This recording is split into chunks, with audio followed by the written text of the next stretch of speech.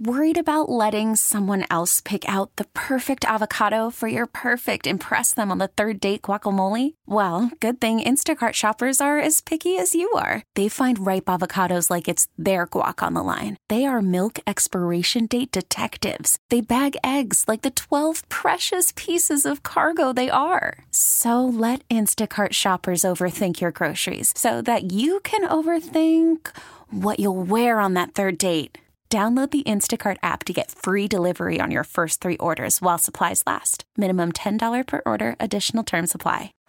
Baseball is in full swing. NBA playoffs are heating up, and your NFL team is gearing up for training camp. Listen to the latest on the teams you love here on the Odyssey app. The biggest sports radio stations in the country, providing unrivaled local coverage of their teams, all in one place. Exclusive interviews with players, coaches, and team executives, streaming live and always available on demand. Stay in the know with your favorite teams right here on the Odyssey app.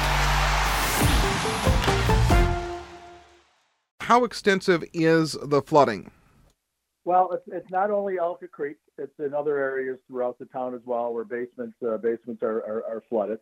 And I would say it's moderate. I don't think it's extreme, but there are a fair amount of houses that have woke up this morning with water in their basements, and that really is just a result of us getting 1.5 inches of rain in like 5 hours overnight, and the sewers taking the water over in Ellicott Creek. Ellicott Creek just can't handle the water because on top of that, in addition to the 1.5 inches rain, you also had the snow, melting that compounded it. The 1.5 inches rain probably wasn't too bad of a problem, but when you add on the snow melt, it makes it a big problem. So the areas along Ellicott Creek down the northern section of the town probably did receive the most extensive, I would say, flooding.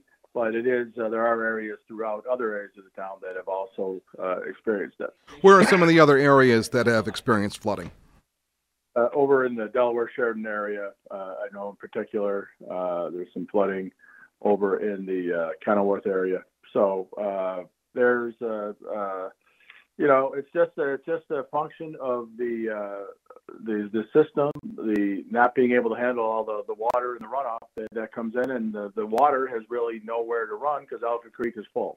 Our basin is full. Ellicott Creek is full. It has nowhere to run except over the banks of Ellicott Creek, down by the creek. That's the problem with the creek. And then what happens when it backs up into the basement and the flooding in the basement, the water just has nowhere to go. So it sits there, and then the water, just as the water runoff comes into the sewer system, it backs up into the houses.